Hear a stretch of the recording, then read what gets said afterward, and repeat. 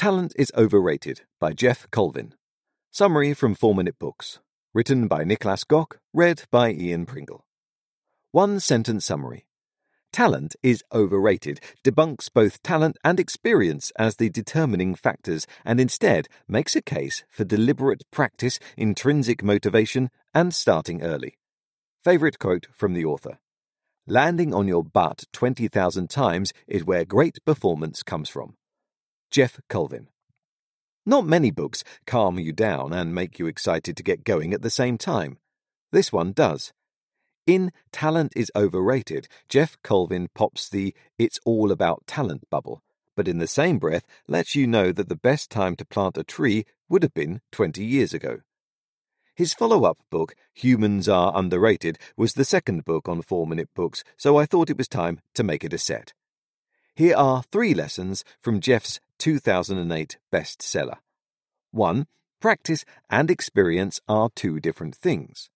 2. There are 3 huge advantages to starting deliberate practice as a kid. 3.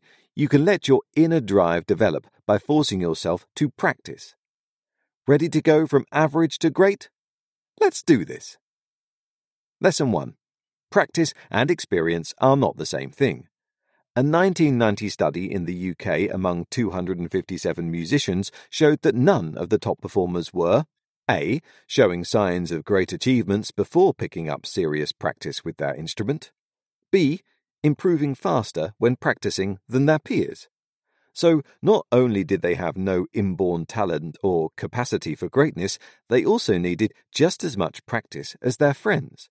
But if they all built up the same amount of experience and no one was particularly talented, how come there was such big differences in how people performed? It's because practice and experience are 2 different things. You can make pizza for 20 years and still make crappy pizzas. Please don't do that, I love pizza.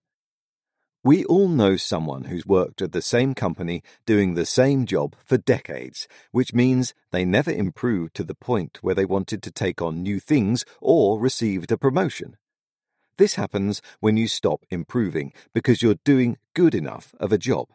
Yes, doing the same thing over and over again will build experience, but it's still the same experience that you're building. What you need is new, additional, unfamiliar experience, and that only comes with practice. Deliberate practice, to be exact. Lesson 2. When you start practicing deliberately as a child, you will have 3 big advantages. As science progresses, it takes longer and longer to master any given field, be it physics, biology, or even business. That means even when you practice the right way by meticulously analyzing your mistakes and improving in the exact areas you need to be, it'll take you longer to achieve greatness than previous generations. Nobel Prize winners, for example, are now 6 years older on average when they make their scientific breakthrough as they were 100 years ago. Sadly, there is no way to turn back time, so the only advantage you can get is to start incredibly early. Yes, for you and me, that ship has sailed, but not for our kids. Whether you let them decide or pick for them, setting up a regular, deliberate practice for your children lets them reap 3 major advantages over the rest of the world. 1. Children don't have to deal with the responsibilities of adulthood, like work or family, so they can practice more. 2. They can rely on a support network, i.e. their family, that might not be there when they're grown up. 3. Our brains get slower over time, but at a young age, children can still learn a lot very fast and make bigger leaps in progress. But how do you get your kid to keep practicing the piano? The answer will surprise you. Lesson 3. You can let your inner drive develop over time by forcing yourself to practice. Believe it or not, it might be as simple as forcing a deliberate practice on your children. Here's the thing. Being slightly better than your peers triggers something called the multiplier effect. Originally stemming from economics, for human performance, it means that having a slight edge can lead to bigger motivation to practice, better coaching, more support, and a whole bunch of other external factors that will come together to multiply that advantage. The initial bit of satisfaction, that smug smile you get for shooting a three-pointer, can be enough to trigger your inner drive. But in order to get there, you first have to practice, and no harm is done when that practice is forced upon you. Studies about top performers often find that piano lessons, tennis practice, or soccer training was enforced by their parents when they were younger, but when they crossed a certain threshold, they made the drive to do great their own, embraced it, and turned it into their passion. Talent is Overrated review. Great summary. I was expecting a lot of details about deliberate practice, which of course there were, but Talent is Overrated seems to emphasize the external factors a lot too, and spends quite some time clearing up false assumptions. I thought this was refreshing because there is already a plethora of information on deliberate practice available, so just talking about the practices itself would not do much. Hats off to you, Mr. Colvin. The first lesson here reminded me of Mastery by Robert Greene because it says that mastery requires you to go beyond what even your teacher does. The second lesson reminded me of So Good They Can't Ignore You, which says it's more important to get going than to decide where you'll go.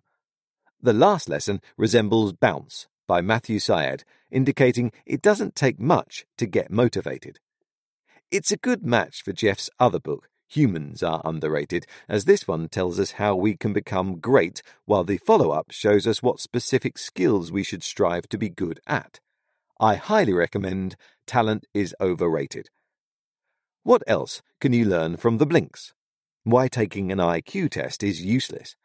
What really happened when Abraham Lincoln wrote his famous Gettysburg Address after a stroke of genius? How long the preparatory period before great breakthroughs is.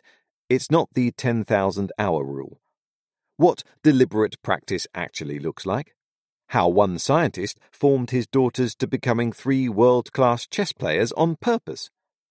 Why a top tennis player never looks at the ball when expecting a serve. Where your brain changes when you practice deliberately. How Benjamin Franklin could calmly skip church on Sundays by knowing what he wanted. Who would I recommend the Talent is Overrated summary to? The 9-year-old who's not sure which passion to pick and might need a little help from her parents. The 57-year-old accountant who can think of an area or two he could improve in, and anyone who feels unmotivated to practice something creative.